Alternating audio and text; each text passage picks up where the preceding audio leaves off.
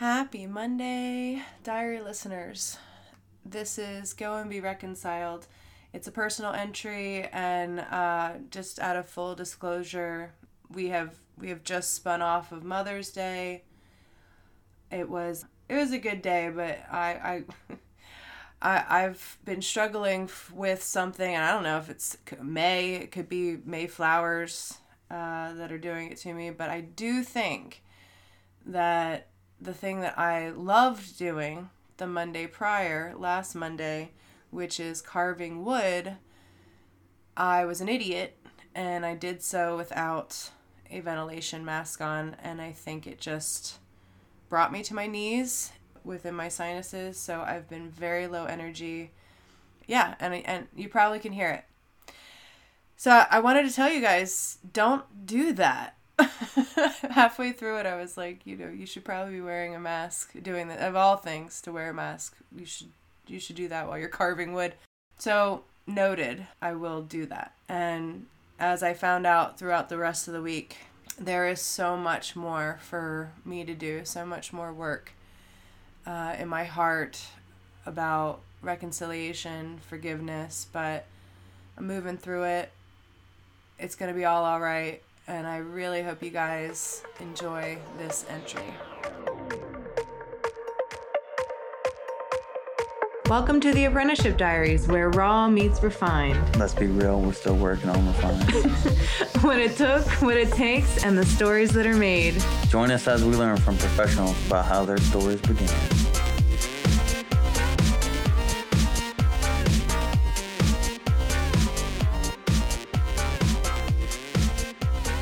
Hello, diary listeners. It is Tuesday. Let me see here, as I don't even know the date. It's the 9th. It's 9th of May. So, what have I experienced since May began? A lot of things, actually. Something to express. This is a personal entry. We just rolled off of our posting of my time with Red Rebel. I hope everybody enjoyed that. I know I did. It was fun. It's always nice to share this platform as it is. It's really a personal passion right now, but there's no reason why I can't share what I got. I feel like I have lots of abundance no matter what. Y'all are going to be hearing this after Mother's Day, so that's something that's going to occur between when I'm recording this now and when this will be aired on Monday. I believe Mother's Day is the 14th, is it? Just kind of know. Yeah, Mother's Day is the 14th, so it'll be aired on the 15th. Sorry. Time is crazy. So let's talk about it. May 1st. Was the anniversary, the 3rd year anniversary of me being fired from Tattooed Heart Studios. I didn't realize that at first. I forget what exactly pulled me into the awareness of that, but I did make a post to the effect, and when I made the post, I recognized something that was really a gift and so cool. I recognized that there were several birthdays that were a part of that day, and both those people, I do believe, gave some love on my post about getting fired. Even though it was their birthdays, I had no idea it was their birthdays. One of the people who just recently celebrated her birthday was Nicole Williams, who I'm actually going to see tomorrow. We're going to discuss a tattoo concept that I'm very excited about. She's journeyed so far in the brief amount of time that I've known of her. And I really think that if you're not following her, you should be. So that's clear. She's just, I can't tell y'all how great it is to see somebody else succeed so much, and it'll become another theme that I talk about later in the podcast. But Nicole, I'm just super honored to have your ear in the time that you've listened to this podcast, and I'm honored at the opportunity to get to tattoo you. I think we're going to come up with something really cool tomorrow.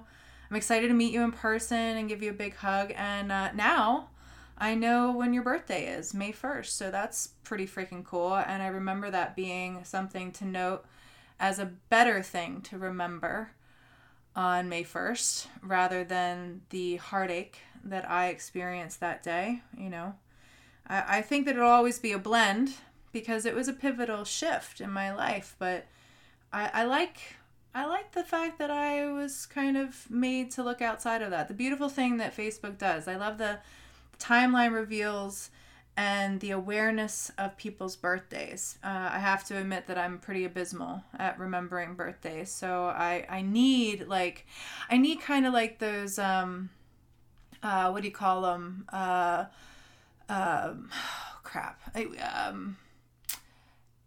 Acronym kind of associations or like little songs. I remember my mom would teach me things like my phone number, which by the way is still my phone number to my parents. I'm not going to do it, but she would teach it to me with the tune of Twinkle Twinkle Little Star. And that was before we attached area codes, so it was simpler then and it did rhythmically make sense. But I do better with those kind of like teaching tools, acronyms and stuff like that. I find that is my association kind of thing. Like I got to have a whole picture, which is why I do huge consultations. And I know my process for anybody that has worked with me, it's very extensive. Most people, I think, are a little overwhelmed by it. I think in a good way, but it's definitely a heck of a lot more than I know other tattoo artists do in their consultations.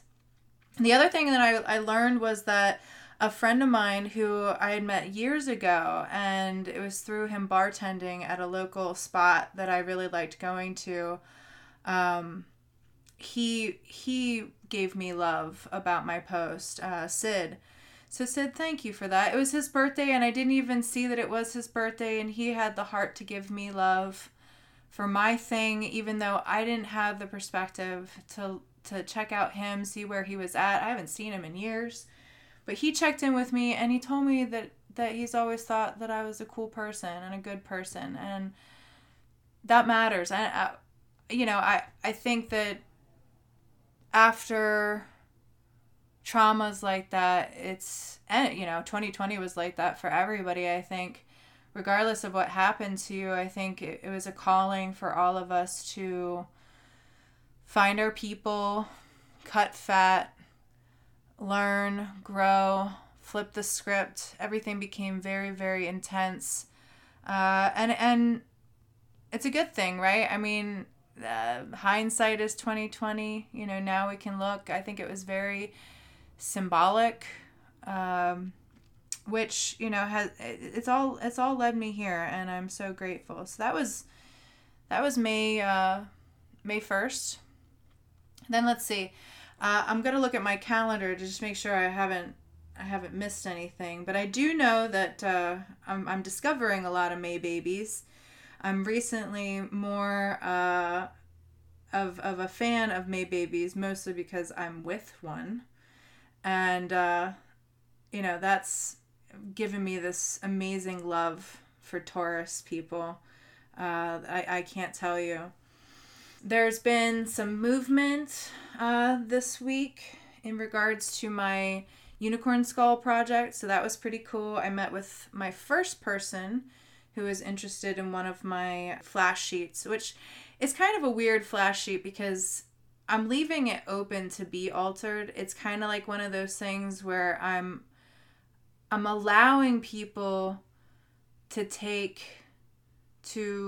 participate in where I'm at. And it's so amazingly cool because until honestly this particular point when I'm speaking to all of you right now, and this is going to be posted later, but anyway, until this point, I didn't realize how amazing this project was because it's 100% going to put everybody in alignment with where I'm at with my own unicorn skull project, which I'll get to. But I had a longtime client contact me because she really liked one of the unicorn skulls. I've worked with her in the past. She's been an admirer of my art, and I'm so grateful that I get to see her again because she's good people. Jillian is her name, and she's an artist in her own right.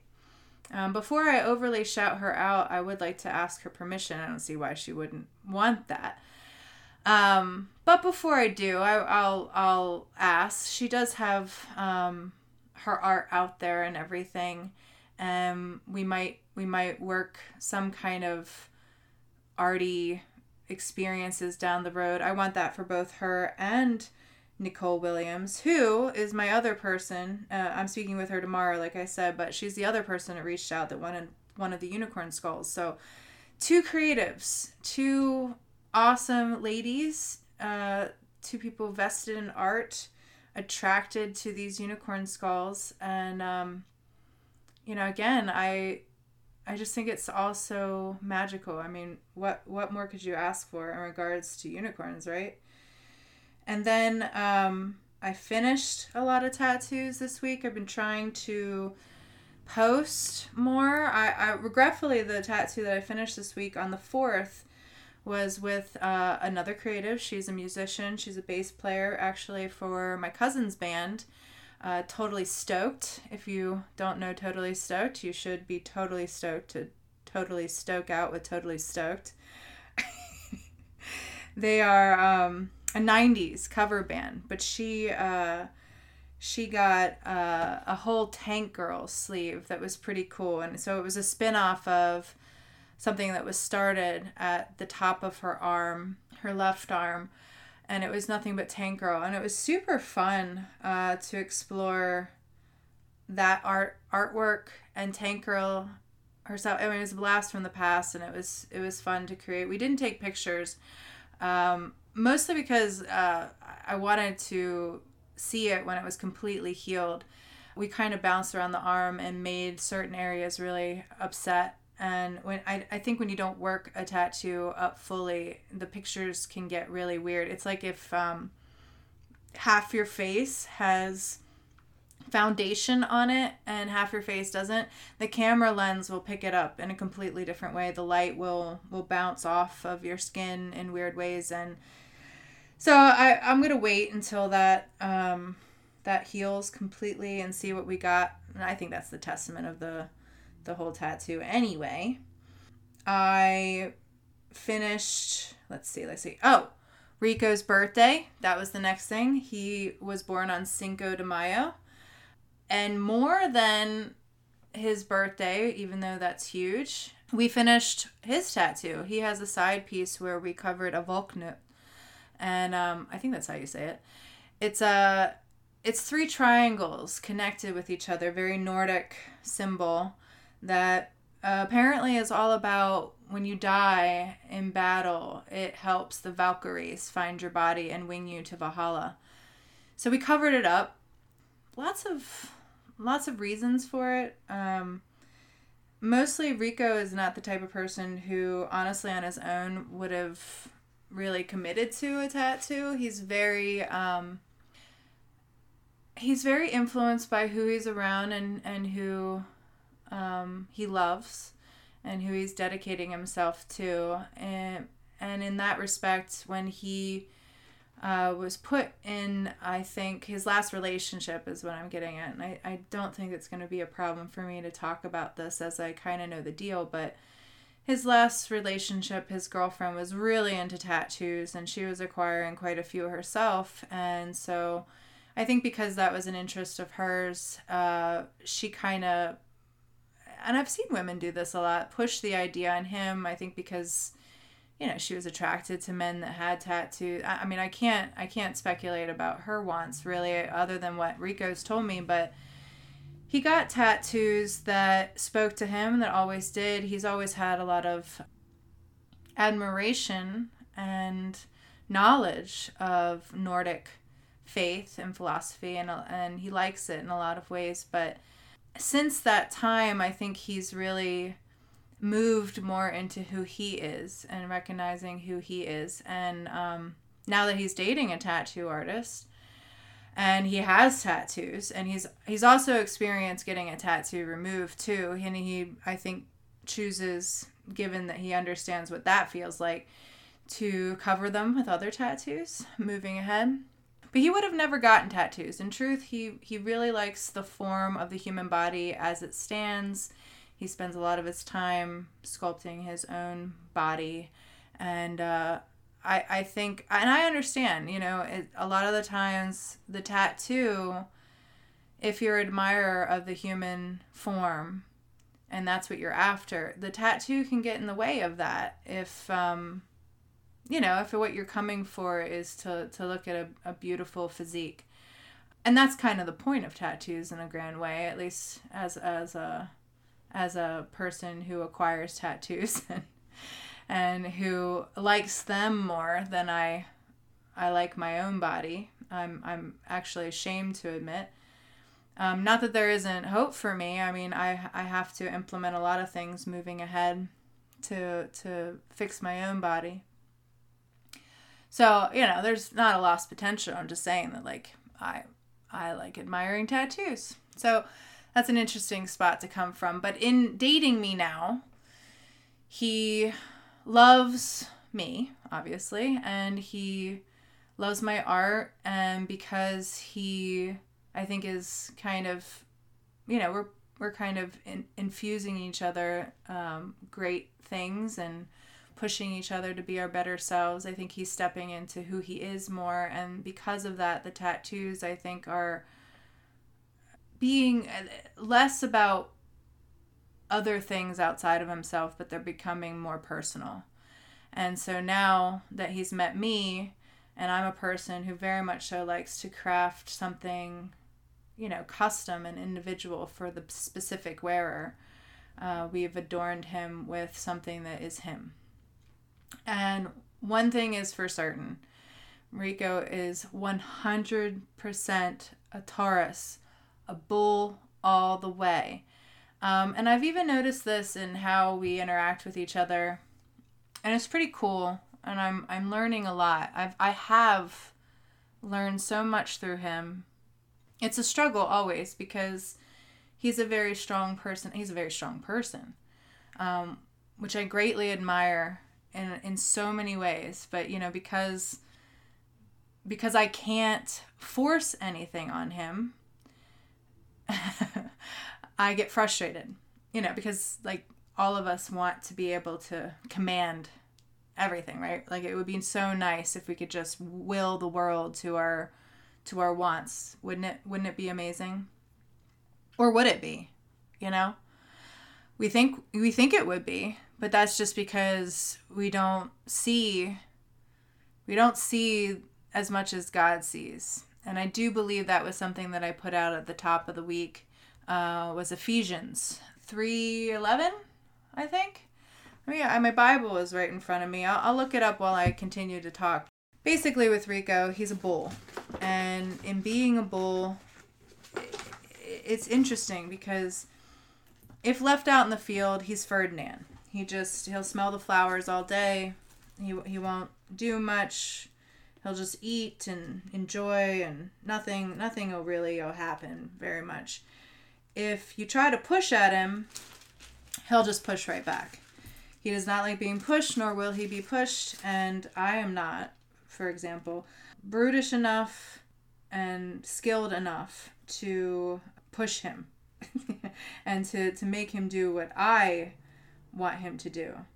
Was it Ephesians? I think I'm getting... am I in the right thing? No. I quoted it earlier this week. I'll continue. But getting back to Rico just for a second, to complete the thought that I had.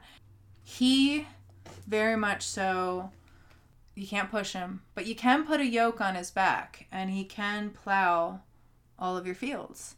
So that's what I've kind of understood about him, is that he is a guy who you can utilize, and he is nothing but wanting to be of service. And that's another thing about him that is distinct and really, really cool, is that he loves to be of service. He puts himself in a service position all the time. So it's Ecclesiastes 3:11. And this is what Ecclesiastes, and I did this, it wasn't actually May 1st, it was April 30th that I posted Ecclesiastes, but I think it's relevant leading into May, obviously, as it's the end of April. But in the new version of the Bible, it is framed this way. He has made everything beautiful in its time. He has also set eternity in the human heart. Yet no one can fathom what God has done from beginning to end. So going back to that whole thing of like me wanting to command everything, it's not for me to command. It's really silly for me to try. And we could argue whether or not the world would be a better place. I have to maintain that based on my decision makings and what has brought me to God, life wouldn't be better. And now that I have kind of started following this path, I am having so many wonderful things open up. And I think it's pretty cool. It's weird because I can't fully communicate it to any of you, but I'm hoping for those that are listening, some of this will make some sense and you'll enjoy the listen, if nothing else, and checking in with me. But I feel like if you're in the vein of creation and you're doing it from a place that I'm doing it with, we're all going to be flowing in this really cool state of consciousness together, and it's just going to be, you'll get it. I think if you're on the same wavelength, it's a lot about how the clients that I have flow with me, and it's not even fully me. It's the art. It's this place that I go where I stop trying to control and I just let it flow. It's that flow state. It's really, really, really cool. But it's God. I know it's God. So we finished Rico's tattoo, and speaking of, I'm really, I mean, I can't, like I just said, I don't think it's me. I think I'm just the vessel that lets it flow through me, and I'm the agent of the creation, that brings it into reality. But I really don't know how I covered up that Volknut. It was a strong black shape, and we covered it, man. You would never know that it was under. There's only a slight bit of the tattoo that I look at and I'm like, I can kind of see it there, but you'd have to know what was there. I honestly think I'm going to try and enter it into a couple cover-up contests and see what we can win with it, because I'm pretty impressed with how it turned out. I've done a lot of really awesome cover-ups, and I always stand out after them and look at them and go, wow, that turned out a hell of a lot better than I thought it would, or that I even expected. And I really can't for the life of me, y'all, really tell you how I did it. I just, like I said, I just let it be act, react. I just respond and I just breathe and I just let go, and faith that whatever happens is going to be better than it was. I have that confidence at the very least. I don't know if that's right or not, but I have enough confidence in my ability to know that we're going to have fun together and it will be better than what you had prior. So if nothing else, I know that. But I'm kind of amazed that through all that, the results I get are as great as they are. It's pretty incredible even to me, and I'm the person doing it. So there's that.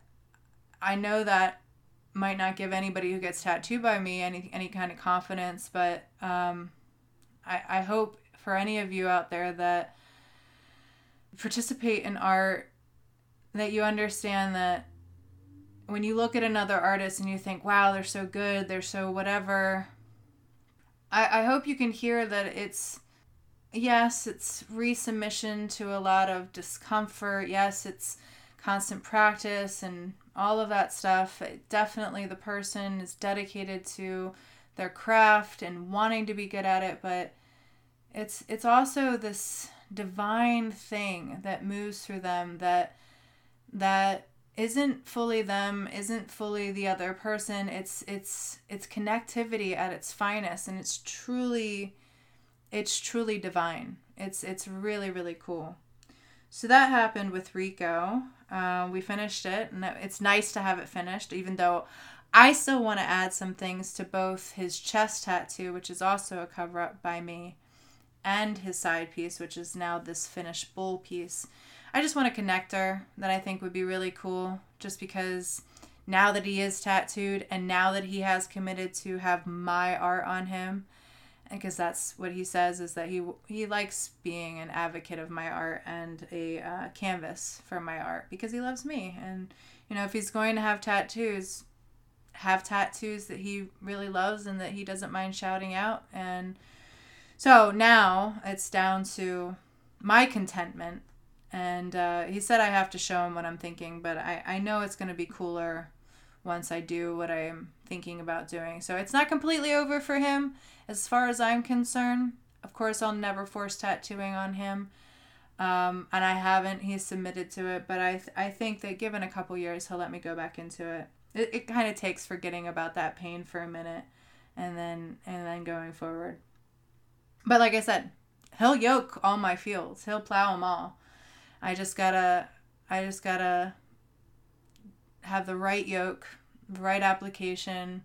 We have to work together. It's an applied force. I kind of dig it. It teaches me a lot.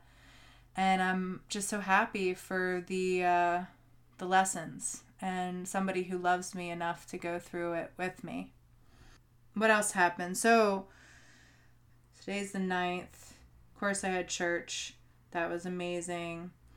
Happens every Sunday. Oh, I met with a new client. I haven't welcomed many clients into my paradigm lately. My books have stayed open, but a lot of clients from 2020 I haven't gotten back to. And so this person, Kina, I met with her. She's gorgeous and so exciting.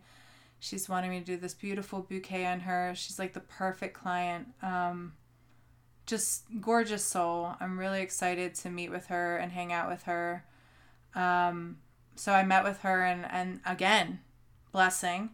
Somebody who's willing to wait 3 years for me, and it looks like we're going to be a perfect fit for each other. That's kind of a good lead into what I discovered, I think that day, even that night. I discovered that Amber, a former coworker of mine, somebody I wear her first tattoo ever. I yielded to being her first person to be under the needle. She turned down finishing my side piece that she had started, and she had designed. In fact, the story of it is that she was in her apprenticeship. First, her apprenticeship started because, she would have been. I don't want to take anything from Amber. She's a hustler. She's an amazing artist. I would not. None of this has to do with me. That's something I want to make very clear. I just got to be a part of her story in a cool way.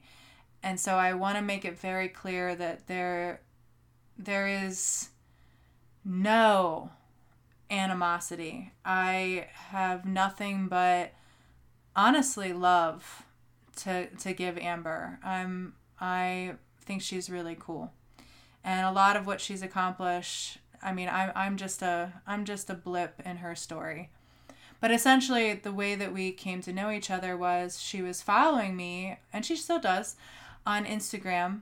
And I reached out to her as I saw that her art was amazing. And it was weird. I had to keep scrolling down just to finally find a picture of her, because all you saw was art. It was immaculate. She's a person to this day, and I will continue to use her as an example because I think she is worth exemplifying. That had the kind of IG account that screams, I want a tattoo apprenticeship. The same can be said of Nicole Williams, by the way. That's something that I saw in her right away. She was amazing and still is. And it got her a tattoo apprenticeship because there was sincere hustle, sincere, art there, drive, passion, willingness to be put out there and seen and judged, and just awesome. So that's what happened. As I saw Amber and I was like, wow, are you a tattoo artist? She goes, no, but I want to be. And I said, well, girl, you're gonna be. I mean, don't even worry about that. I'd offer you an apprenticeship right now if I didn't have an apprentice, but you should really reach out to my boss, John. And this is, I don't remember the timeline, but I want to say it was like 2016, 17. I'm so abysmal with timelines, but I think it was then. Amber actually counts her tattoos that she's done, so she's in the 500s now. So I don't know if that gives you any kind of perspective as to how long this has been going on. But I was her first tattoo. Now she's in the 500s. So to give you an idea of the hustle of this woman. But yeah, so she started doing her apprenticeship with John, under John. But in truth, Amber is such a self-made artist in so many ways. I mean, she just is so diligent to her craft that it would have happened for her even if she had just picked up a tattoo machine and did it herself. I feel very certain that had she just put herself to it, she could have gotten it down and been doing her own thing regardless of the apprenticeship she got, where she got it, any of it. But anyway, she did her apprenticeship under John at Tattooed Heart. And while she was there and designing and making flash sheets and ready-mades, I saw her with this unicorn skull. And I was like, dude, I want that.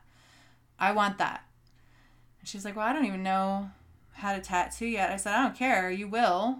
Because if this all goes as planned, that's what you're moving towards. I want that tattoo. So when it finally came for us to explore this tattoo, she was tattooing already.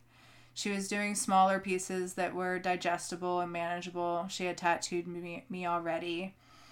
And, I was at a very, I think, self-involved place in my life, which, guys, I know that I put in my work to get fired. I know I did. So there's only my side that you guys get to hear, but I recognize that their side exists too. And I'm not trying to take away from it. It hurt me in a lot of ways. But I do see myself as earning what happened and needing to learn the lessons of it. But I was in a very self-involved place, and this was, and I don't know. I don't know if Amber sees this as me being abusive or opportunistic or any of these things, but I genuinely believed in her. And given my own experience, I know how much that I learned from just doing tattoos, time under the needle, with tattoo artists, with people who volunteered skin, people who made me all kinds of promises that never lived up to them. I mean, I've finished tattoos on ex-boyfriends past when we broke up. It was something that we started that I finished.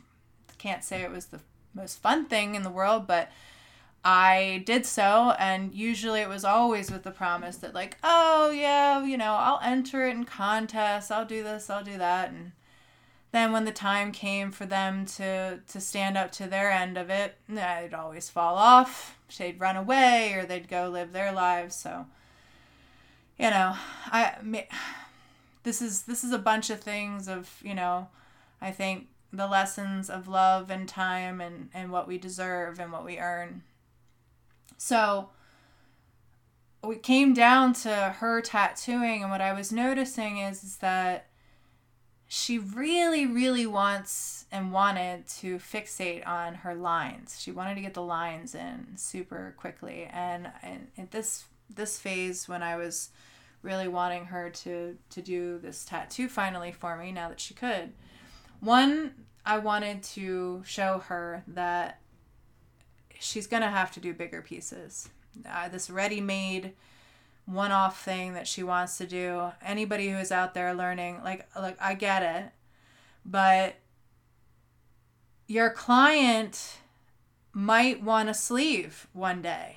And if you make a tattoo that is completely self-contained and you don't think about the potential of what your client would want down the road and how they might change and what their vision might be, you paint yourself into a corner. And then you have to think about how to expand upon your work. So there were several lessons, despite however selfish I was being within my own wants towards Amber, and whether or not I might have been taking advantage of her and she might have felt forced or what, I don't know. I don't know. If she felt that way, she never communicated it. But I don't know. It could, just trying to put myself in her position. But anyway, I was trying to teach her a few things. One, that you commit to the line work. You're committing to a piece that you designed years ago, potentially, which is the case here. So I really wanted this piece to go up into my armpit. The way that we had it fared out and where I wanted it on my on my side. As the tattoo was originally designed, it wouldn't go into my armpit, so I wanted it to. And with each of my tattoos, whenever I kind of pick out what I want and I really start thinking about it, it might not have a direct meaning right away. It might just be like, whoa, that I love that and that matters to me. I'm not exactly sure why it matters to me, but it matters to me. And for the unicorn skull, I've talked about it already. Some of the stuff that I'm saying right now is repetitive. It's because I really wanted a unicorn. It was so much of my childhood, but all unicorns since then had become so hokey and cheesy that I couldn't get a live one. It wasn't me anymore. Like, I've been vetted by my experience, and I'm not innocent anymore. I appreciate innocence. I love innocence. I revel in innocence, and I'm happy for the parts of me that still have a lot of hope, despite the realistic beatings that I've gotten in my life. But I'm not the same as I was when I was a kid, and so a unicorn couldn't be the same for me. I had to morph into something else that was more real and more an expression of where I was, really. So we dubbed it The Death of Dreams. And I asked her, I was like, is there any way that we can expand this into my armpit? So I said, maybe a candle that's been blown out, and we researched candles and their meaning and all this stuff. Amber's really into Wiccan, which I dig pagan faiths in a lot of ways. I see what they're getting at, even though I've found my faith that I really want to pursue. All of the faiths that I have encountered have led me to this. So I can't throw them out. Like, they're what led me here. So they can't be all that bad, right? I think it's like anything. It's a tool. It's how you use it. This fork can either stab you or feed you. So there's that. So we were looking into things that I knew that she would be into, candles, and she loves nature and flowers and floral. So we looked up deadly flowers, and so that now this unicorn skull was already surrounded by deadly flowers, but she extended it out. We added a few more to the mix, went into my armpit. And one of the things that I really wanted her to try was, one, do a piece that forces you to do it in multiple sessions.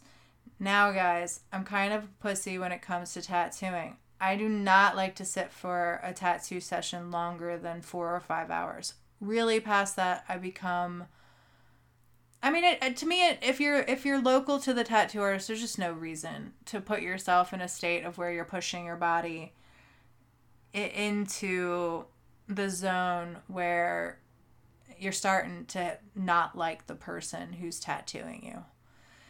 And there's just a threshold that everybody has. Mine is definitely the 6 hour mark. I start to hate your face. So 4 hours is beautiful. It's beautifully digested. I don't think we went beyond 3 hours, if I'm being honest, with each of my sessions, but we only got to lines and some black work with this tattoo.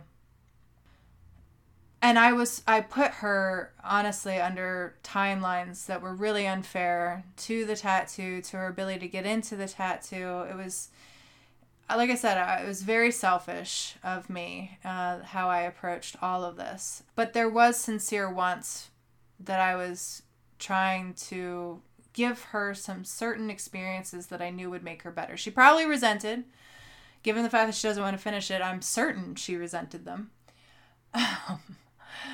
But I digress. The thing that I wanted and that I want to share with all of you is that if you're learning to tattoo, and even if you're an artist, the way I was taught was you don't overly commit right away in the beginning.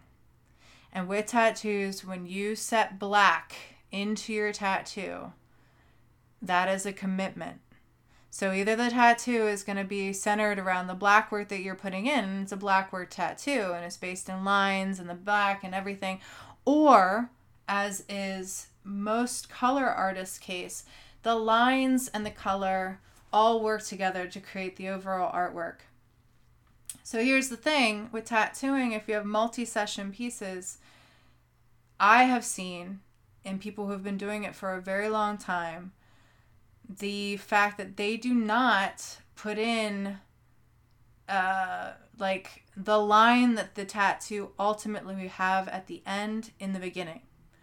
They put in the framework of the piece, they build it up, and then they set the lines at the very end once they can see the whole piece. Because that's what you got to do when you do bigger work. You have to look at it from afar. You get so caught up when you're on it, when you're like in it and you're on it, that you don't realize that how it really looks from far away.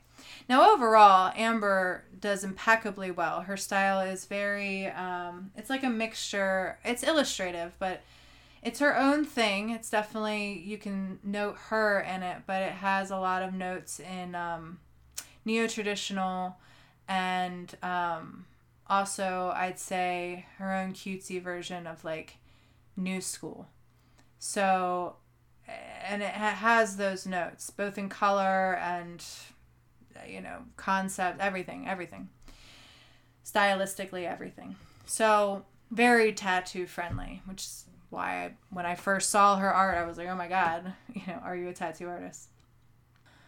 I wanted to kind of impart on her and give her a space on my body, which any tattoo artist that doesn't recognize the immense honor it is to get body after body after body that wants to submit themselves to not only your craft but pain and all. If you do not recognize how awesome that is, I mean, I think you're setting yourself up for a massive fall. We'll just leave it there. I wanted her to have my body to experiment on in this space. That, the way I was seeing is we would be in contact with each other forever, like why? Why wouldn't we? I didn't think that what's happening now would happen. I thought that we could take our time. I didn't see any rush, any worry about it. I still don't see any rush. Honestly, it's not going to be finished by Amber. I mean, I don't even know that for certain. That's just the way it is right now.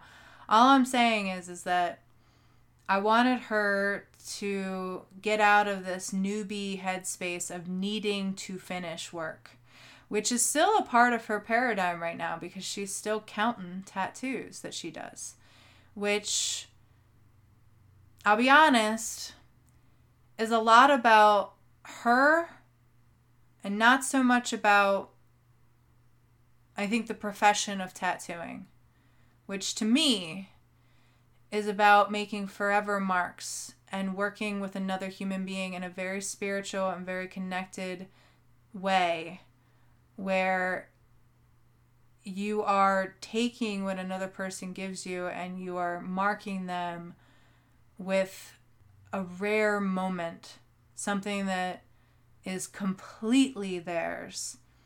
And when you're counting tattoos and you're kind of, it feels a lot to me like men who sleep with a lot of women, if I'm being honest. And again, it's just a very new way to see it. You know, like I've been there. You know, I haven't counted my tattoos, but you know, when you look at the work and you don't recognize the people involved in it, it becomes a very shallow view, and it's an attachment that you have because you get so wrapped up into kind of framing your identity with the artwork. And I do art, but I am not the art. The art is its own thing, and it's on another person. And so if anything, it's our art and it's our experience. But that was basically what I was sharing with her, or at least trying to. Despite how she's taken it, that's what I was trying for.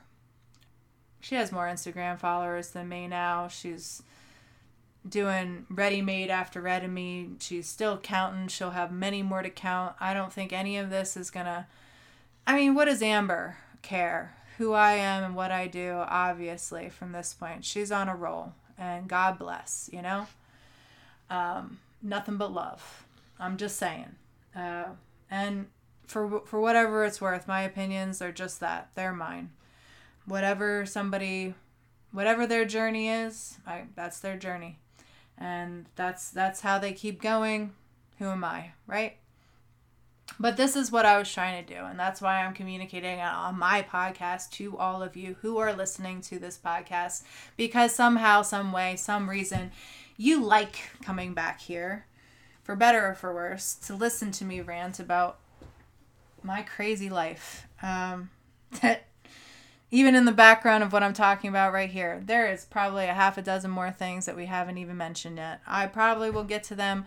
I was so keyed up this week with so many awesome insights, and church always gives me that. It like wraps the week up so beautifully in everything that I was experiencing.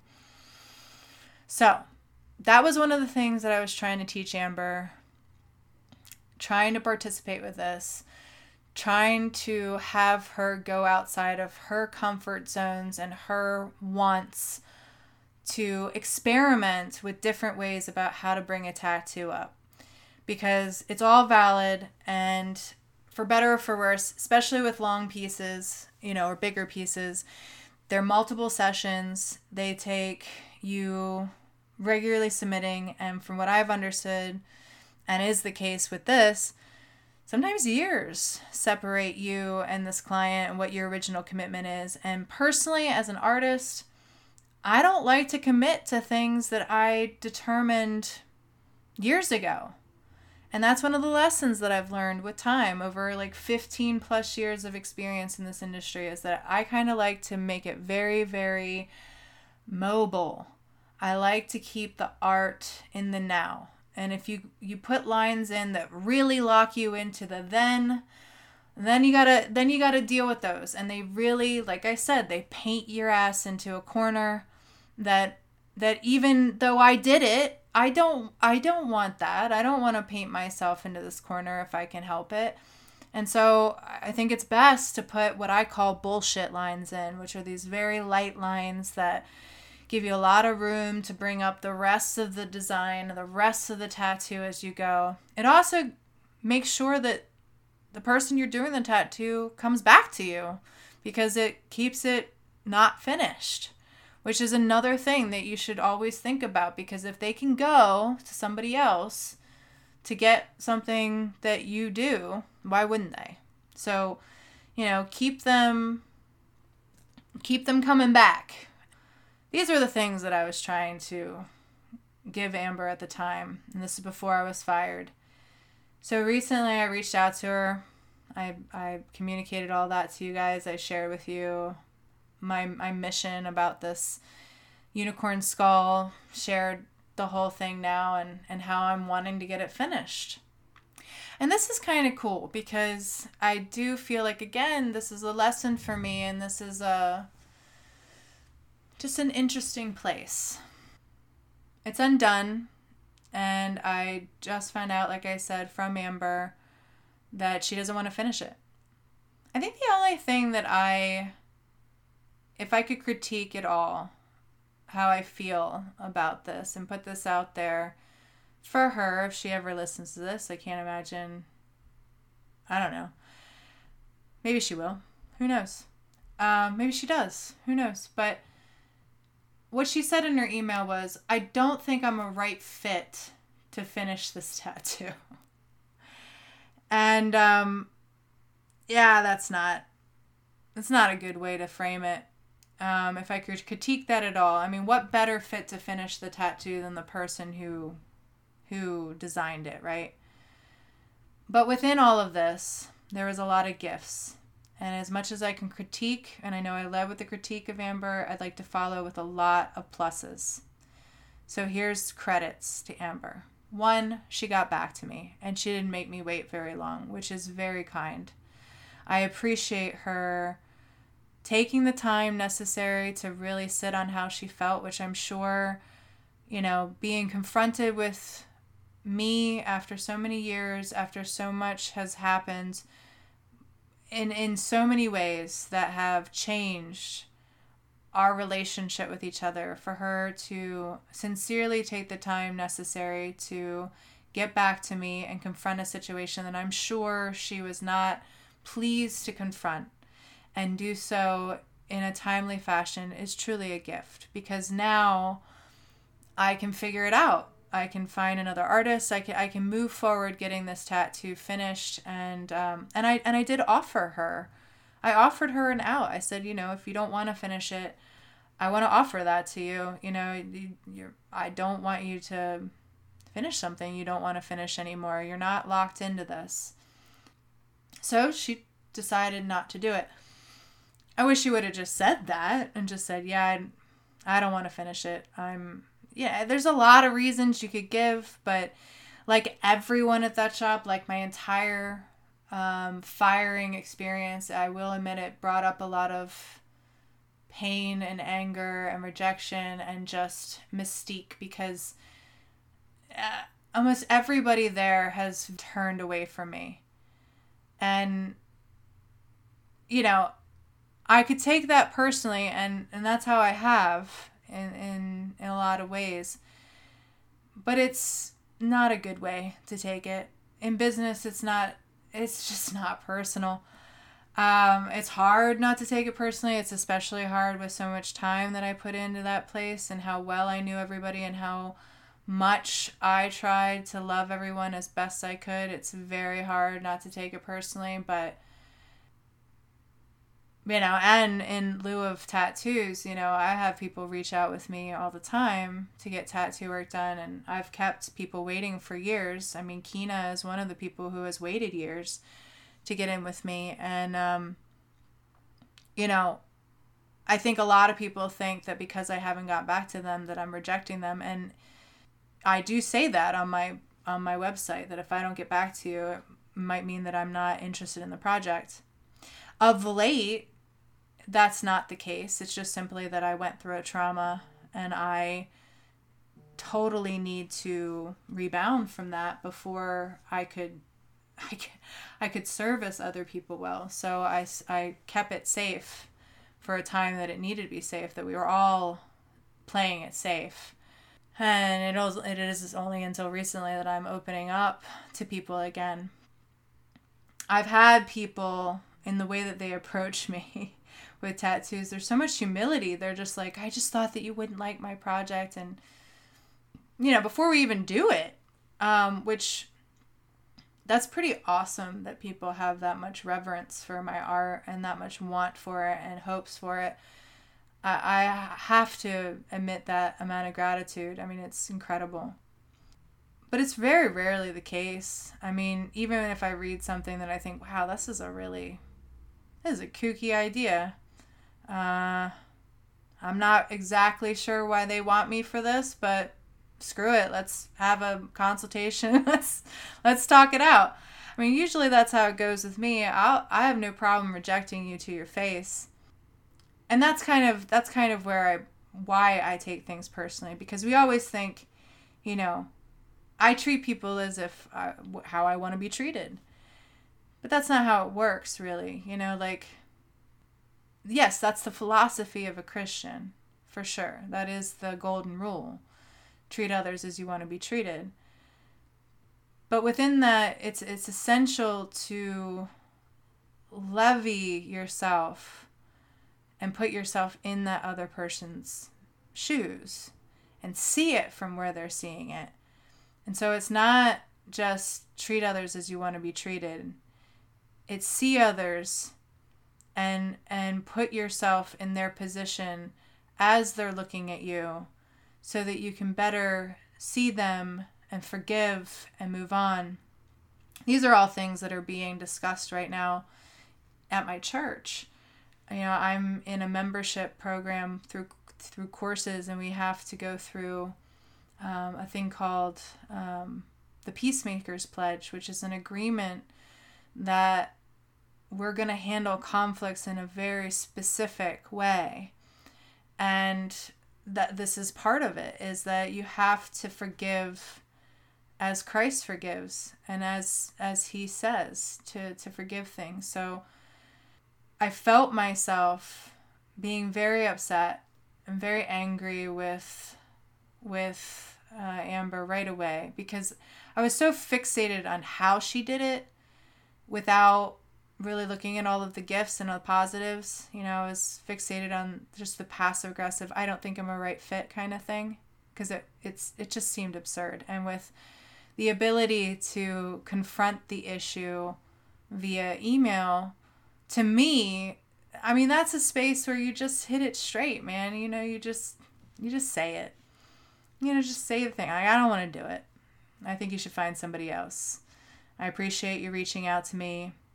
The other gift that she gave me was that she was willing to send over to me the design. She was willing to sacrifice her design, her efforts, and give it to me so that I could find another artist, which she did not owe me at all. That is a huge thing, to give me her work.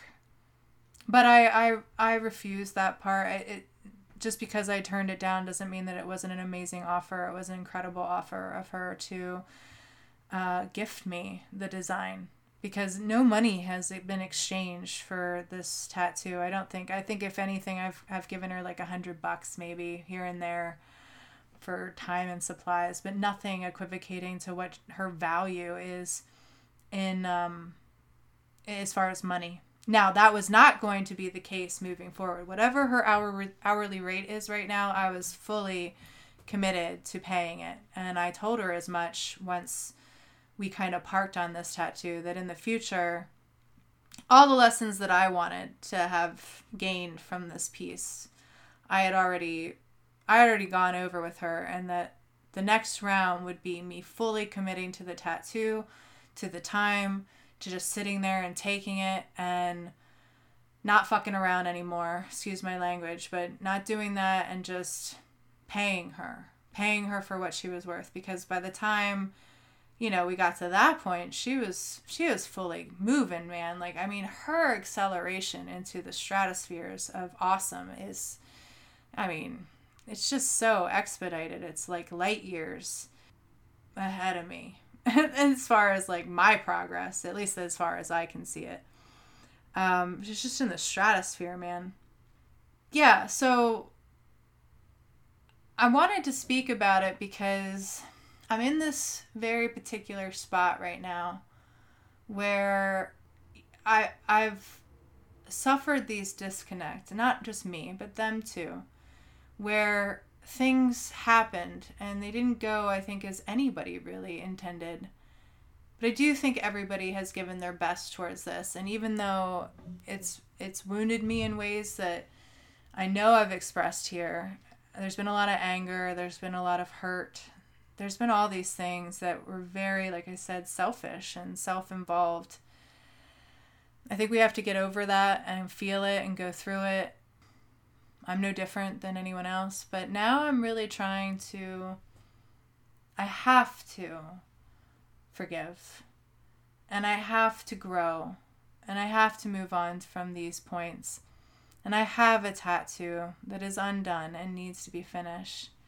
And so right after her rejection of finishing it, I was thinking, gosh, who the heck am I going to get to finish this? You know? I have a few people that are friends of mine that I can pitch to, and I intend to. I'm going to see what they have to say, but I kind of expect them to turn it down because they're rolling in their own regards. And the truth of the matter is many tattoo artists, they just don't like picking up after everybody else. They don't like managing a project that they didn't get to found. And so it's going to take me finding that rare person. But I do think that I'm doing the work right now to earn that, because there's lots of cover-ups that I'm a part of these days. My new client, Kina, she has a cover-up that she's partially laser removed off, and we have to work her new tattoo with. And she said I was scared because I didn't know if you liked cover-ups. I love cover-ups, but she didn't know if I would take it because of that. She said, I know a lot of tattoo artists don't like it. So I know that I shouldn't believe in karma. It's kind of a dirty word in the evangelical Christian arena.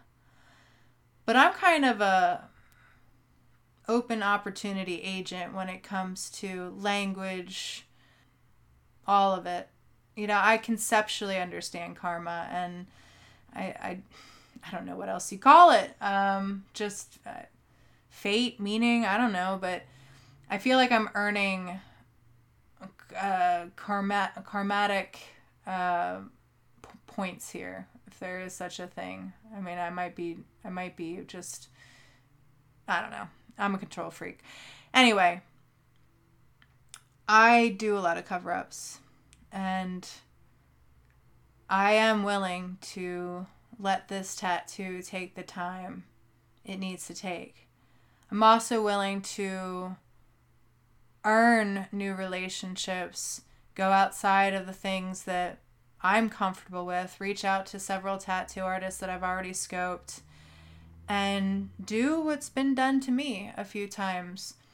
Have people ask in ways where they didn't know if I was into it, but took the leap, took the risk, was persistent, pushed down even the walls and the barriers, and just waited and hoped. I'm going to do that with some of these people that I would really like to get tattooed by. I'm going to push through.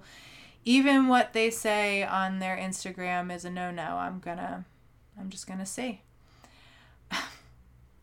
Which, by the way, I mean, people have done it to me, and, I highly appreciate people who go through the right channels, have patience, wait their turn, just hold tight until it's time. I like that a lot because I tend to get around eventually. It's definitely not on a timeline that is efficient, but it's definitely happens, and I do think it happens as is intended. But for those who have railroaded my funnels and who have chosen to disregard either completely because they are that type of person, or just out of sheer not paying attention, super excited, reach out to me because they're they really want to get in with me. I have responded to people like that, and I've sent them links to book with me. So it does work. It's just that right now I'm kind of free floating with it, and I'm seeing what moves me and what wills me, and I have to give time for all of this personal insight to come over me, because I truly, truly know it's making me a better person. And I think that if it's doing that, then it'll only make me a better artist, a better tattooer, and just in the meantime, if you're moving on and you're getting work done by other people, or if you're You know, even if you're saying that bitch Amy, you know, like she never got back to me. I had to move on. She's awful. I can't believe that she's so self-centered. And I mean, really, honestly, whatever you're saying about me, that's fine. I'll accept it. As I started this podcast out with, I can admit where I'm flawed. I've been a fool, and in many ways still am a fool. So I hear it. I get it. I'm trying to be better. That's all I can say. And I want to give my best to everyone. And while I'm not assured of my best, I think it's best that I remove myself, at least partially, from the public and make sure to be fair so that, you know, everybody gets what they should get. I mean, if it's I'm sorry, everyone, with the background noise. I'm turning on a light because it's getting dark. It's around 8 o'clock here now. Isn't that beautiful? In May, it doesn't really start getting dark until like 8. I love it. Person of the light over here. So yeah, that's how I see it. I also find it in a very odd way an honor to even take up headspace in a bad way in someone's head. I guess that's just part of being a professional creative. You know, you got to put yourself out there and you have to be willing to be seen. And you don't get to control how you are seen by anyone. You can just do your best, and then whatever you get, you get. What people think about me is honestly none of my business. I will say this, that if you think that you're knocking me down by talking shit about me when I'm not there, my friend, you are sorely mistaken. I think it's a great service, honestly, to me, because it's kind of the definition of like, you know, the all news is good news. Being infamous is just as good as being famous. I mean, the truth is that if your life is interesting enough to be talked about when you're not present, I mean, in my eyes, that's fame in a very real way. You know, if I'm doing something that's potent enough to be around past my physical being, well, that's just good art. That's just being a good artist. I've made an impact. I've made you feel. I've shook you up. I arrested something. You know, art's supposed to get us to think. It's meant to reflect on everything and to connect us better and in a non-violent way. And what better non-violent way than being talked about when I'm not there? So whether it's good or bad, I think it's good. So if you do it, you know, you think you're hurting me, I'm just here to tell you you're hurting yourself. That's just how I see it. I think it hurts me when I do it with other people, you know, but I can't stop because I'm only human and I'm gonna be real. I'm deeply affected by things, so I try to be as transparent and open and honest as possible. You know, I've had a lot of blindness and a lot of blind spots in my life and a lot of stubbornness. And, you know, again, wrapping back around to Rico, I have to appreciate the animal that he is, you know, because I have definitely been that way to a lot of people in my life. So if anything, when I'm with him, I'm confronting a lot of what I've been and a lot of what I am in a lot of ways. And so if I'm to reject it, I know I'm rejecting myself and my own choices. I don't want to do that anymore. I want to walk into the pain. I want to walk into it, and I want to shift things now. I need to. I've run from a lot of responsibilities, and it wasn't really running. It was just simply, you know, saying to myself, being honest and saying, wow, I just don't feel comfortable with that. I don't feel ready for that. I feel scared of that in a way that I know it's just not right to put myself in alignment with doing something like that. And so I didn't take on certain challenges that now when I look at them, I'm like, wow, okay, you know, I probably could have done that. Yeah, it would have sucked, but, you know, I see myself a little bit differently now, and I've been through a lot more, and so I have some different perspectives and insurances than I had before. But, you can't time travel. You can only be in the now. And so that's something that Rico has said. He has great sayings. And this is one I'll give to you guys. If you're angry, you're stuck in the past. If you're worried, you're stuck in the future. So try not to be either. Stay in the now.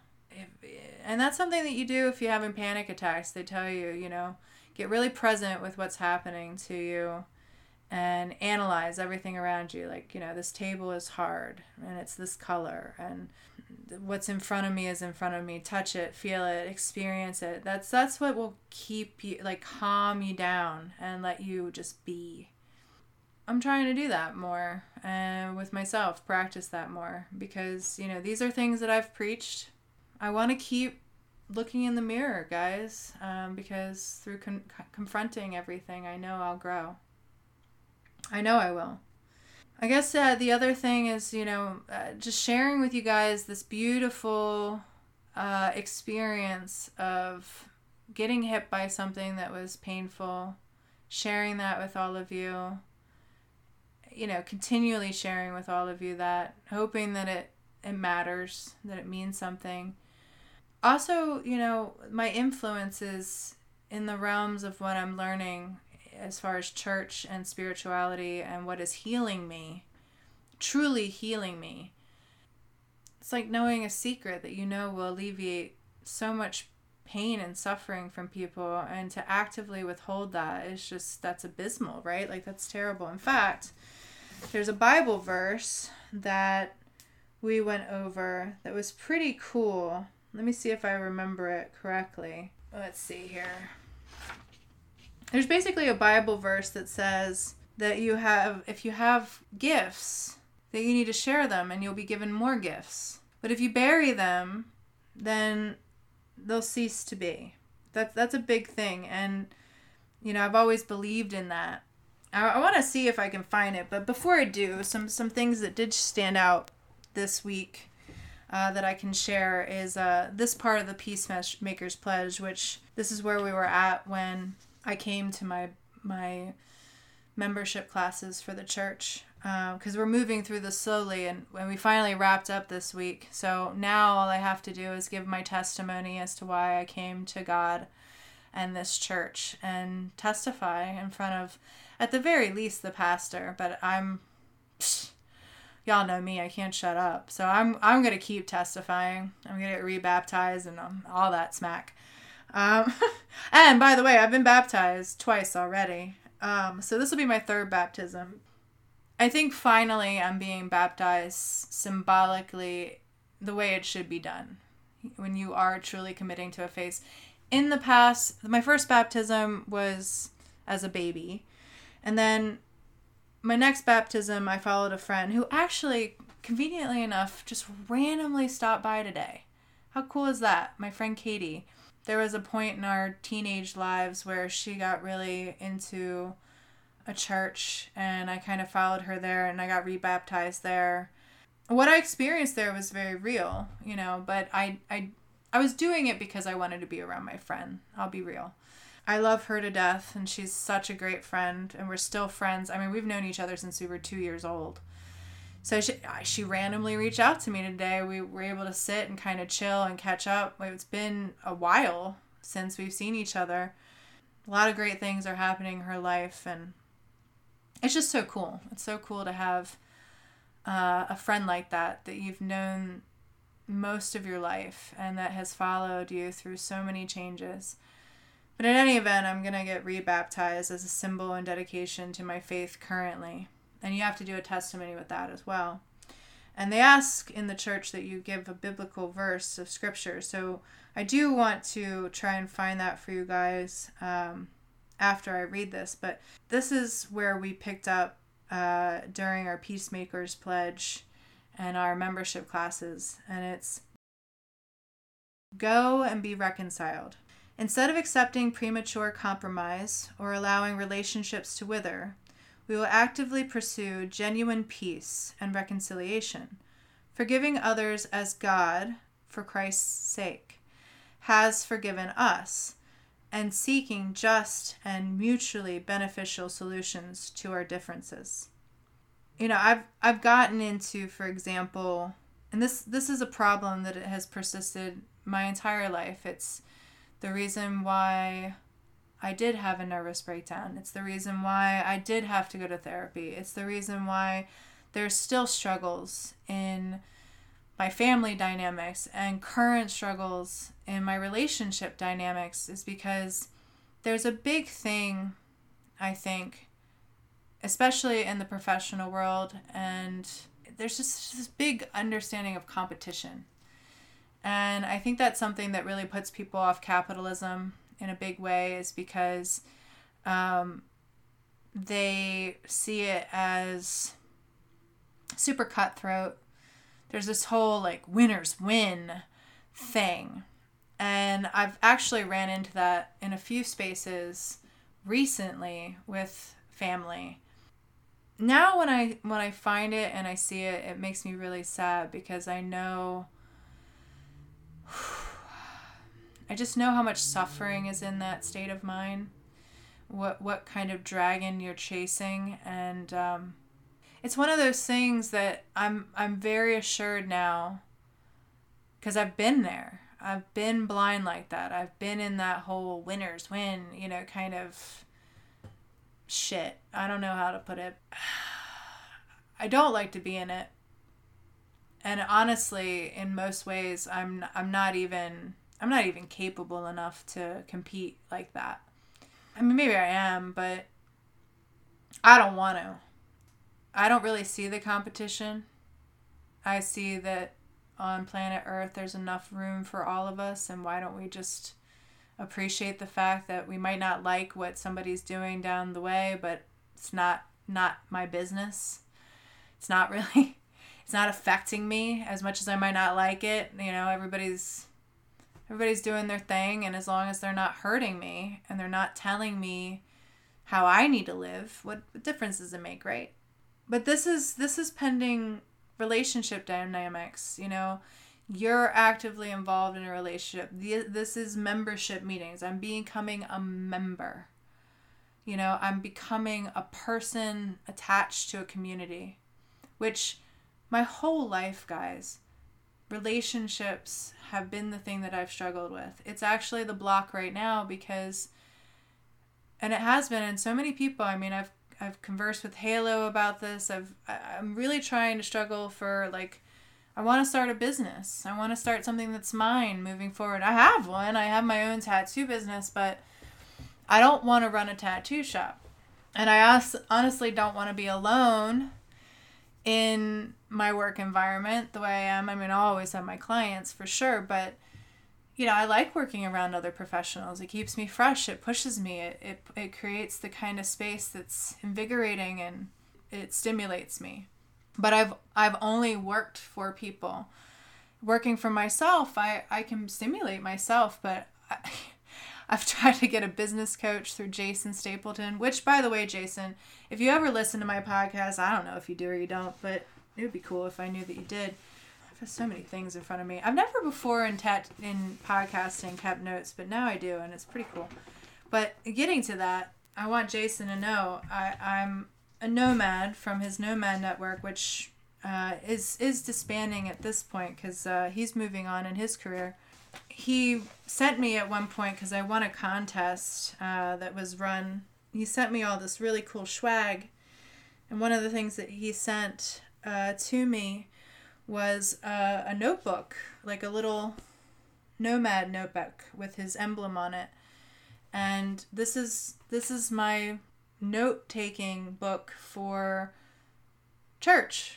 When I go to Bible study and when I'm in church, the Nomad book is what I use to write down all of my thoughts as I experience Bible study and my church services. It's random as hell. Like, the things in here are so personal and pivotal and specific to the time that anybody picked it up, they'd be like, what the heck is this girl on? But you kind of have to be there, but that's the point. It's for me to go back and reference for myself and kind of look at, and I make notations of certain things in the Bible, but Getting back, I went to Jason for some business coaching, and eventually I just was like, Jason, I don't really want to say like I'm firing you, but I just kind of feel like every week I try to think about what we're going to talk about here, and we always end up talking about something, but I kind of feel like it is in those spaces in therapy when I show up, and I said to Jason, I was like, I'm not firing you, but I don't want to waste your time anymore, man, because what I've realized is that the needle moves, tattoo reference there, and things get done, and I feel like I'm constantly scaling, and I'm growing, and I'm learning, and I'm pushing into the next thing, but I have no clue how I do it. And the hope was to clean it up and regulate it more, but for better or for worse, whatever I do, when I step out of it and I see what other people are doing and I compare myself to where they're at, I realize I'm really not that unorganized in the grand scheme, nor am I that messed up. I just cannot understand for the life of me where I'm at, what's next. I just let it flow. And it's not anything I really think I can talk about and plan for and clean up. It just works. I don't know what drives it. I don't know what makes it work, but it works. And he smiled and he was just like, Amy, you don't owe me anything. I'm here for you. I'm here for you if you need me. That's what all this is about. I'm available to you this many times, but you don't have to utilize that all the time if you don't need it. I'm just here for you, dude, when you do. And just so you know, this is very common for other creatives. They're the same way. They don't really know how the needle moves. It's kind of chaotic, but the needle does. And, he's like, you're not unlike most creatives that I work with. So, count yourself the same there, so you don't feel too weird. But yeah, I've sought that out, and because I'm trying, guys. If anything, I suffer from trying too hard, I think, a lot of the times, in a big way. But the next thing is, I think, really fixing this relationship blind spot that I have. And a lot of it comes down to, like I confessed in the beginning, I'm a control freak, and it's been a lot of trying to cure that. Realizing what is mine and what isn't mine to command. The serenity prayer. God, let me know what I can and can't control. And I'm learning that. And I'm learning it in this space so potently. It's amazingly beautiful. But within the go and be reconciled thing, the thing that I encounter a lot in relationship is that you meet people's insecurities when you spend enough time around them. And none of us are devoid of insecurities. Everybody says be secure when you go into a relationship. Like you can do that. No. You come into a relationship and you have insecurities. They're very real, they're very potent. And you get over them as you can. And typically it takes having support and having people around you that help you get through those things, to truly get through them. But what I find is that in partnerships or in relationships, what ends up happening is that everybody's insecurities ends up beating up everyone else's. It's like we hit this pressure point where it's like, you got a button, I'm pushing it. I got a button, you're going to push back. Like, it's just this endless war that persists. And at the end of it, what everybody decides to do is, disconnect. And in a big way, that's what happened with Tattooed Heart. It was mutual because if I had not gotten fired, I would have quit. But I had in my mind how I would have done it. And it was really upsetting to me that it got done in a way that not only was so hurtful, but just it just left me with so much pain. It's been hard to get over it. And then feeling what I felt with Amber just recently, that just brought it all up again. But right after that, I went to church and I got this information. And it's information I've given. I've given it in my own relationship with Rico. We've gotten in arguments before where I've just gotten really defeated and said, fine, you win. And he would get so mad when I would say that, and he'd run after me and be like, what? No, you don't get to start an argument and then walk away. You don't get to do that. So it's like I couldn't even just declare him a winner and walk away. And it eventually evolved into me screaming at him saying, do you want to pummel me? Is that your goal? Because I just told you you win. But in you needing to win, because that's your aim, right? You're winning. I already told you won. But your need to win makes me not want to be with you. Because what I want is a partner. What I want is to do cool shit with cool people. I've always wanted that. It's what I always said when I was at Tattooed Heart. It's what I told my boss. It's what I told everybody. I wanted a team. I wanted a place. I wanted a group of people that, I could move forward with. But you can't force it. And you can't make that happen in other people. If they're not determined to do the same things, then, you're not with the right people. And this is what I wrote in my journal when I was in Bible study. And it's so weird because as I wrote this, my dad was speaking about something he wrote in regards to the Bible. And it was all about finding your people, finding your tribe, being with people that are in God. And I wrote, in regards to Amber, she rejected finishing my tattoo and was unbelievably passive-aggressive about it and saying, I don't think I'm the right fit for this tattoo to finish it. At the same time, my dad sang his song, and it's about being with believers and about being with the right people, being okay with God's plan. God made it clear to me in this moment that Amber wasn't the right fit. That is, in fact, the truth. She spoke truth in that moment, even though I didn't like it in my mind. It was absurd. And I should love this situation. This is what I wrote. Appreciate the test for what it is. So that's the thing that I've been working recently is being with people that challenge me, that are fighters, that have always existed in this space that was very winners win kind of thing. And what I'm finding is that I wasn't taught winners win, I was taught that there's a game that is life, and you play to play. You don't play to win. You play because it's better than sitting on the sidelines and thinking that you can't.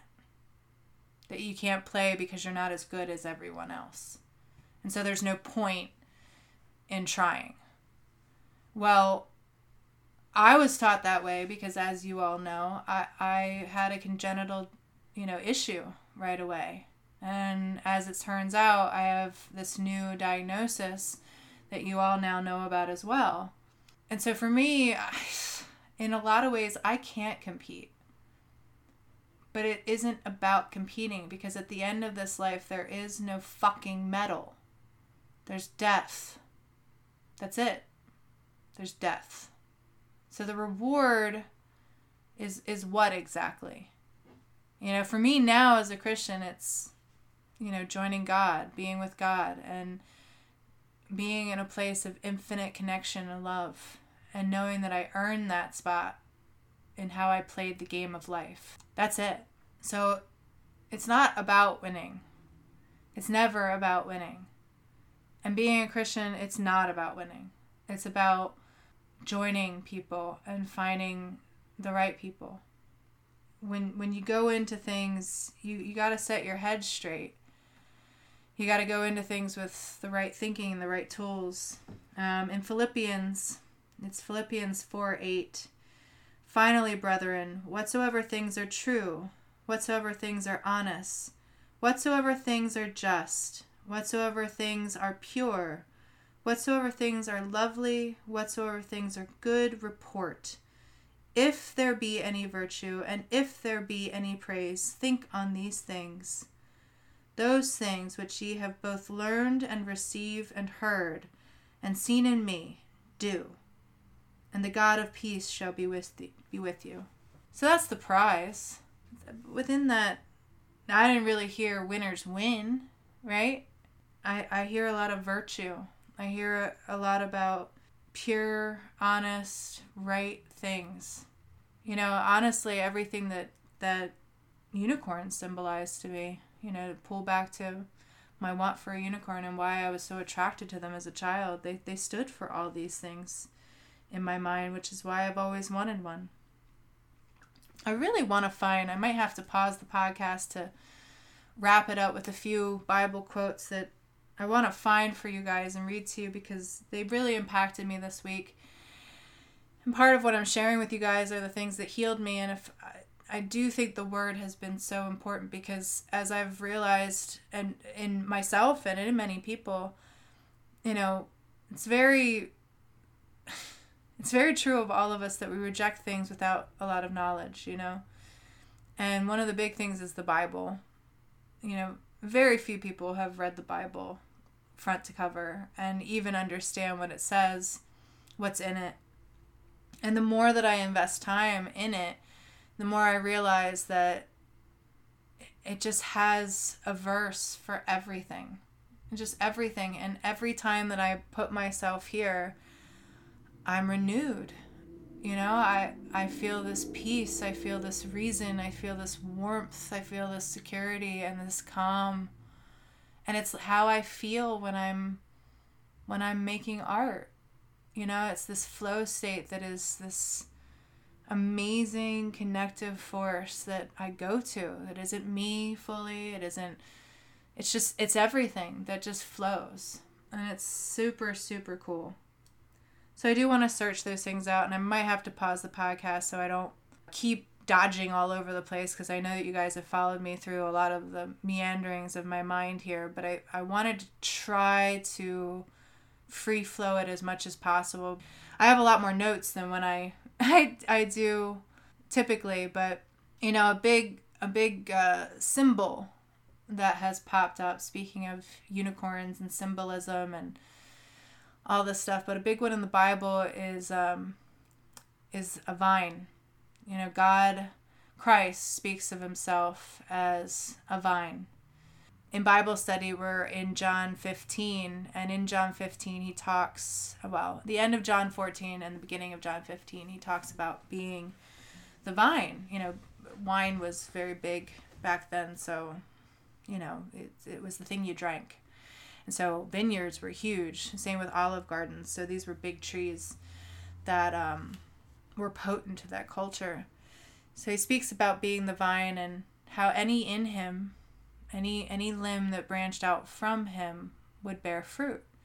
And how important it is to trim parts that will not yield fruit. I mean, if you're a gardener, which I'm not, I'm learning, you have to learn to prune your garden, to weed it, to alleviate unnecessary dying, suffering limbs, because it'll run roughshod on the potential of your yield. If you don't do that, if you don't remove that part of the plant, too much energy will go towards the deficit and not towards the thing that will actually make the yield.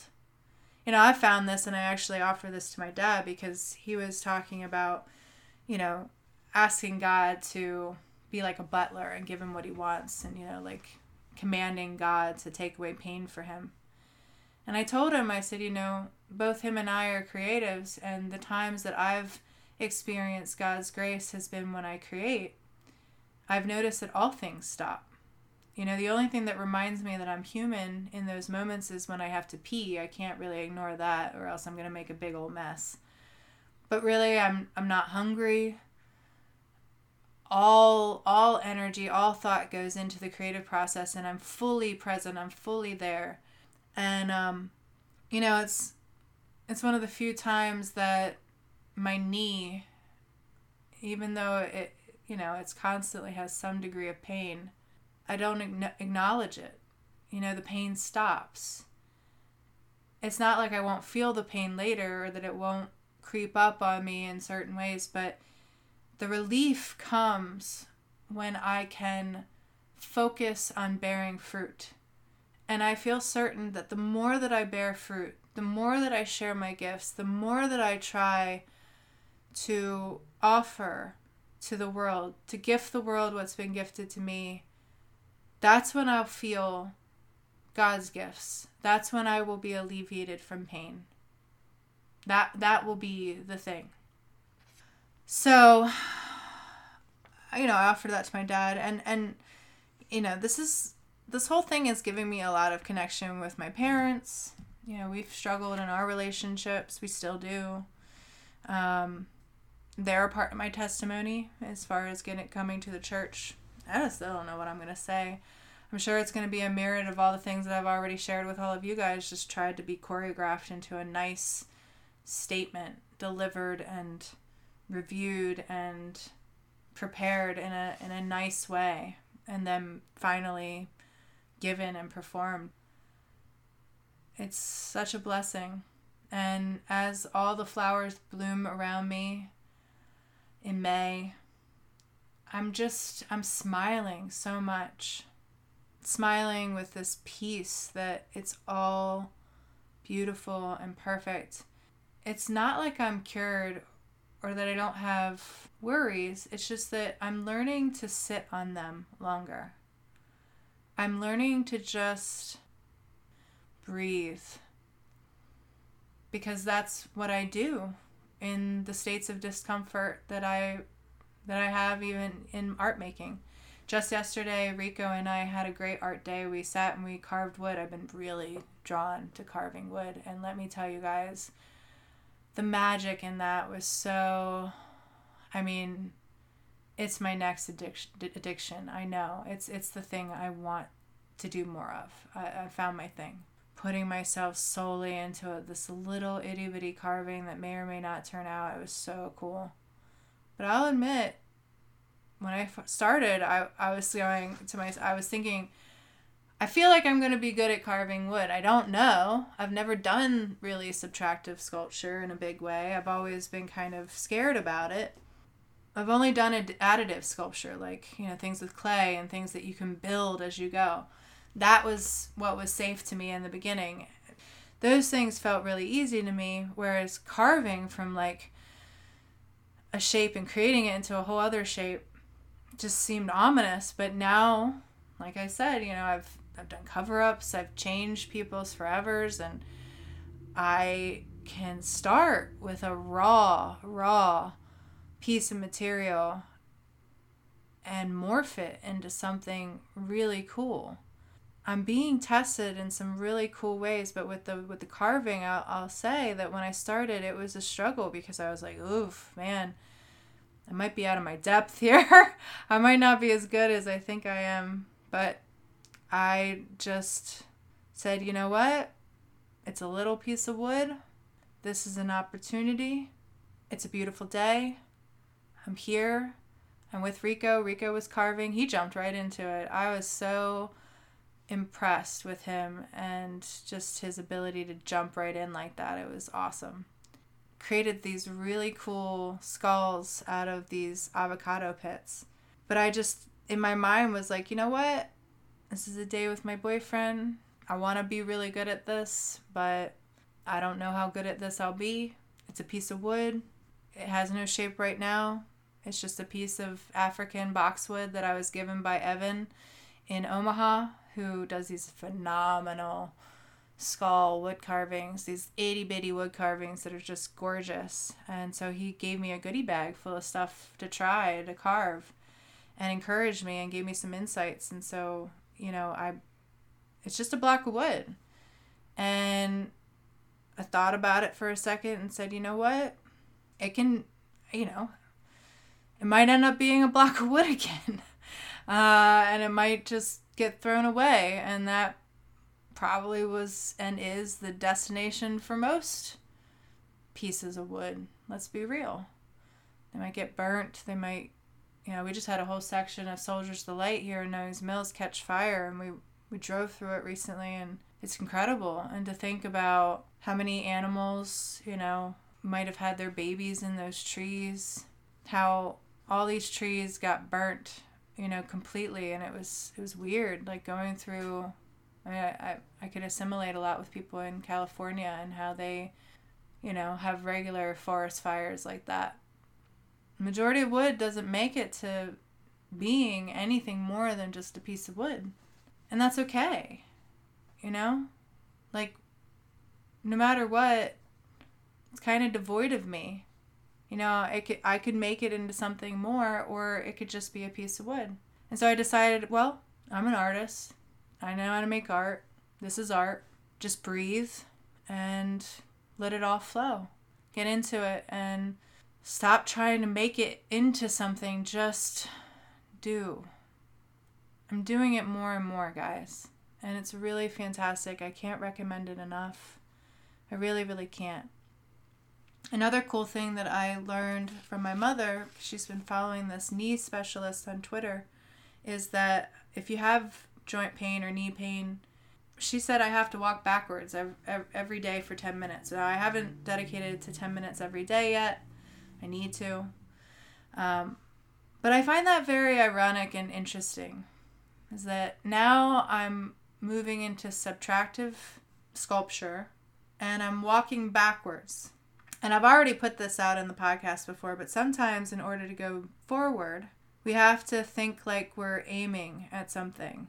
And like a bow and arrow, you have to pull it back, take aim, breathe, and loose when you're completely within the breath and completely focused on what you're aiming at. But you got to draw back first. And I find that so amazingly ironic, worth just having a quiet smile about in my own being, but I thought I'd share it with you. The other thing that I learned is that I forget if it's the Greek or the Hebrew, I think it's Greek, word for disciple is mathetes. I think that's what it is. I wrote it down phonetically as I could recant it, so who knows, but mathetes, which means math. So disciple comes from this concept of math, and to learn addition and mathematical factualities, to at the same time learn it but also have competency for it and applicability for it. So this whole thing of like adding and subtracting, going forward and then going back, it's just all so kind of cool. And most of the tattoos that I have to this point, they're all about opposites. Two that I had refinished not too long ago was my tortoise and my hare that are on my feet. And that tattoo took finding the right person, my friend Anastasia Ganal, and she finished them for me after my ex-boyfriend had tried his hand at tattooing, and they just looked abysmal. I mean, he tried. I mean, it's not casting him out. But they needed to be refurbished and put to right, and she did, and now I have a tortoise in my hair. A tortoise and a hare on my feet that I'm truly proud of, that is such a beautiful measure of her work.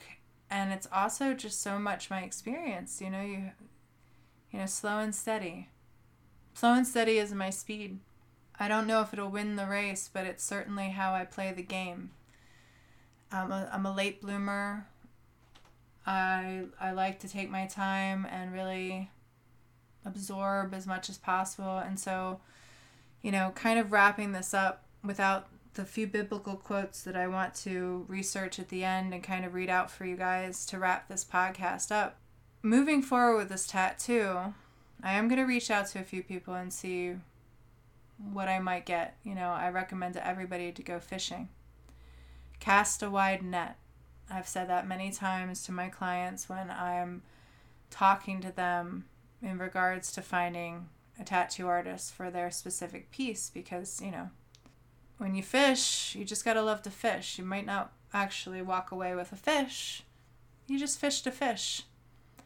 So I'm going to do some fishing, but I'm also going to put this out there as I am, really pray on it, and I'm going to let it come.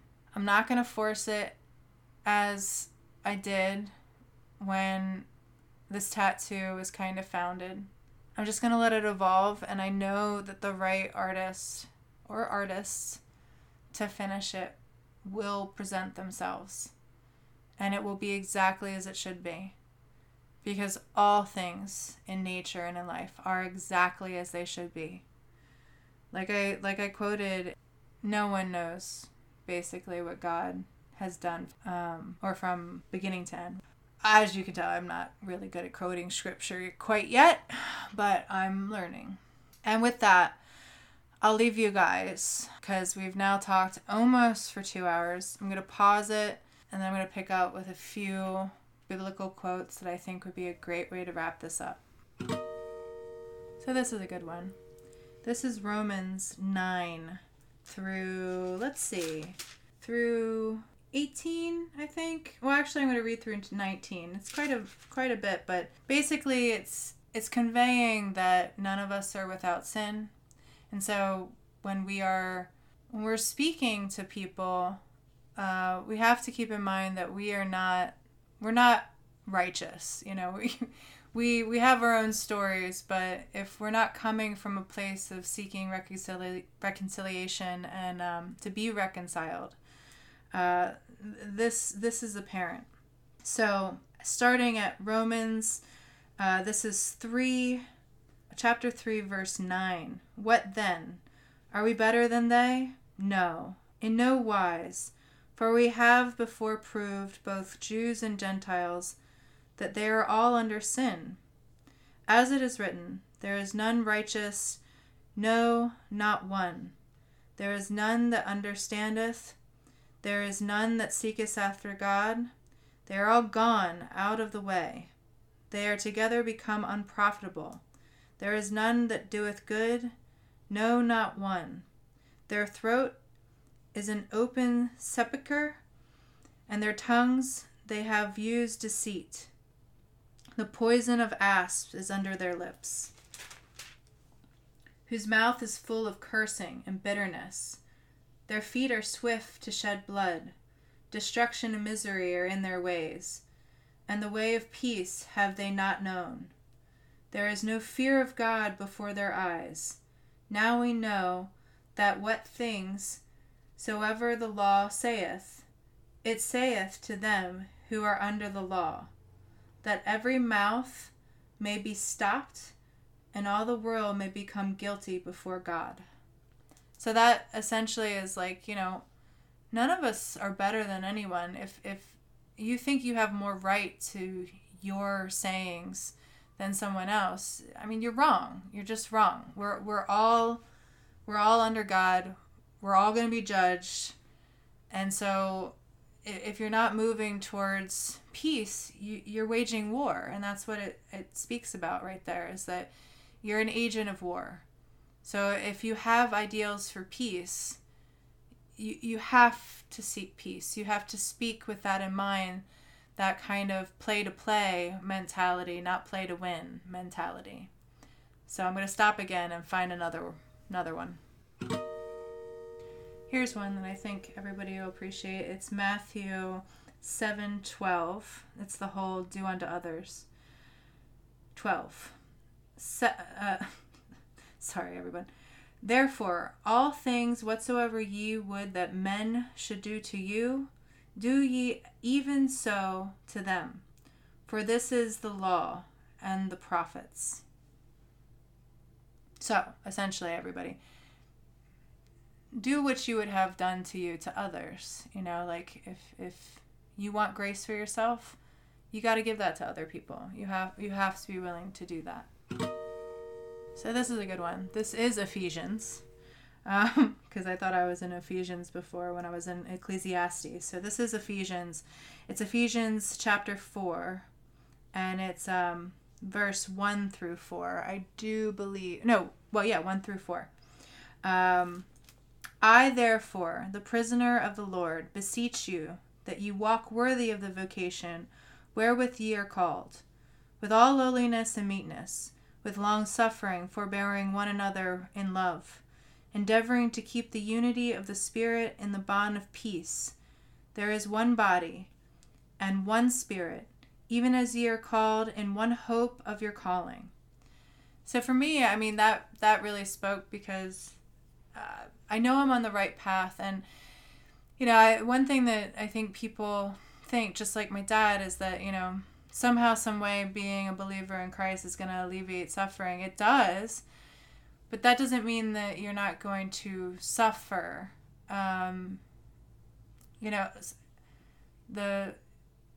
The path of Christ shows you that. I mean, he suffered the most. He was crucified for all of us. So, the path doesn't promise salvation here on earth or alleviation of suffering here. It's participating in the kind of love that would allow you to sacrifice comfort, momentary pleasure for long-term gain. That's kind of how I know I'm on the right path right now, is because I know what I'm doing right now is kind of sacrificing momentary pleasures and gain for much more comfort ahead. And I'm not delusional about the fact that I will feel pain here and now, and that I'm going to feel it probably more so in my journey to come. I mean, being Christian means that you're going to get persecuted. It's kind of that's why the cross is the symbol, is because it's about sacrificing for love. Okay, this is the last one for this week, and I'll close after this one, but this is Matthew. And I'm watching the show Chosen. I've kind of broken away from it, but I do recommend it. It's through the Angel Network. You can download it completely for free if you have a streaming, if you have a phone, you can do it, but if you have a streaming or a Roku TV that can stream and connect to the internet, you can download the Angel, I think it's an Angel Network, and watch The Chosen, but it's really good.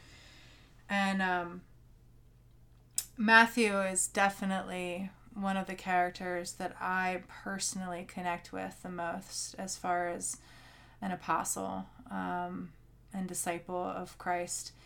I feel like our stories very much so match each other, and I definitely can assimilate to somebody who, at the very least in The Chosen, is portrayed as having kind of like an Asperger-y kind of thing about him, where he's really talented and definitely blessed in certain ways, and you can tell that he has followed and broken away from his family in ways that has caused deep shame.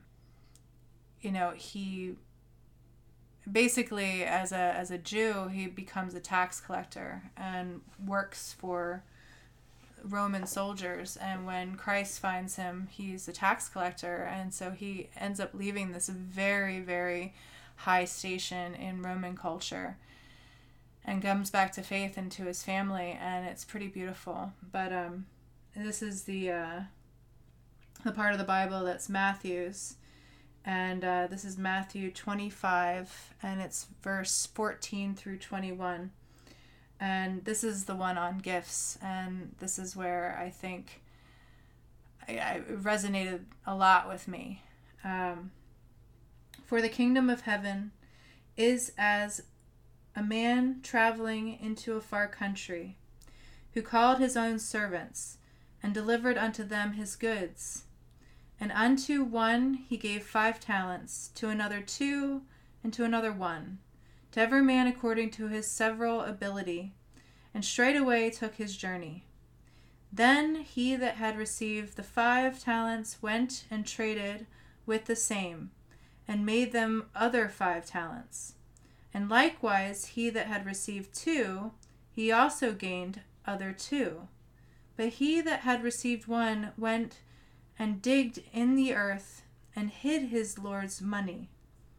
After a long time, the Lord of those servants cometh, and reckoneth with them.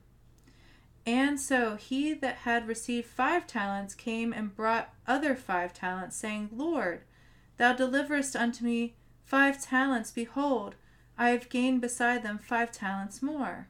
His Lord said unto him, Well done, thou good and faithful servant. Thou hast been faithful over a few things. I will make thee ruler over many things. Enter thou into the joy of thy Lord. So essentially, I think it's very, very potent for us that if we have a sense of lacking, for us to covet that lacking, bury it in the backyard, and hold it to us out of fear that we won't have anything more. And whilst I understand that that's a very real and very, staunch reaction to people, because they get panicked within this state of feeling like they don't have something they want, they covet it and they keep it to themselves, and so they cut off themselves from the vine itself. They sever their own connection with the source of these gifts. But if you take the gifts that you're given and you trade with them and you express them and you share them and you revel in them and you live a life of abundance, you yield fruit. You're going to branch out and you're going to pull from that source and be in the graces of that source, and you will yield more and more and more and more. And so for me, particularly since I chose not to have kids, that's a big way that people breed legacy into the world. It's very, very important to me that I fix these things about myself, about my life, so that I can move forward and so that I can yield fruit. I want so desperately to yield fruit, but I cannot have this panic reaction. I can't force things into being. I have to use the gifts that I have. I have to have faith that I have all that I need moving forward into the future. Don't be worried, because it's not happening right now. And tomorrow is a mystery, so let it be that way. What is it? The present is a gift. Tomorrow is a mystery. The past is, there's a whole saying. But anyway, y'all know what I'm talking about. So I hope this has been cool for everyone. I know it's been 2 hours of just listening to me rattle on about my life, but I'm hoping that it meets your ears and is exactly what you need in order to have a very powerful, awesome week. I have a lot going on tomorrow that's really, really amazing, and y'all know I can't shut up, so I'm just going to keep talking here and touching back. Don't know what's driving me right now, but it's all pretty awesome. And with that, I want to tell everybody that I love you very much. Have a great week. God bless. Thanks, listeners. Thanks for listening. You can find the Apprenticeship Diaries on Twitter, Facebook, and Instagram. Our IG is _apprenticeship_diaries. If you would like to offer constructive criticism or an interview, drop us an email at theapprenticeshipdiaries@gmail.com. We look forward to hearing from our listeners.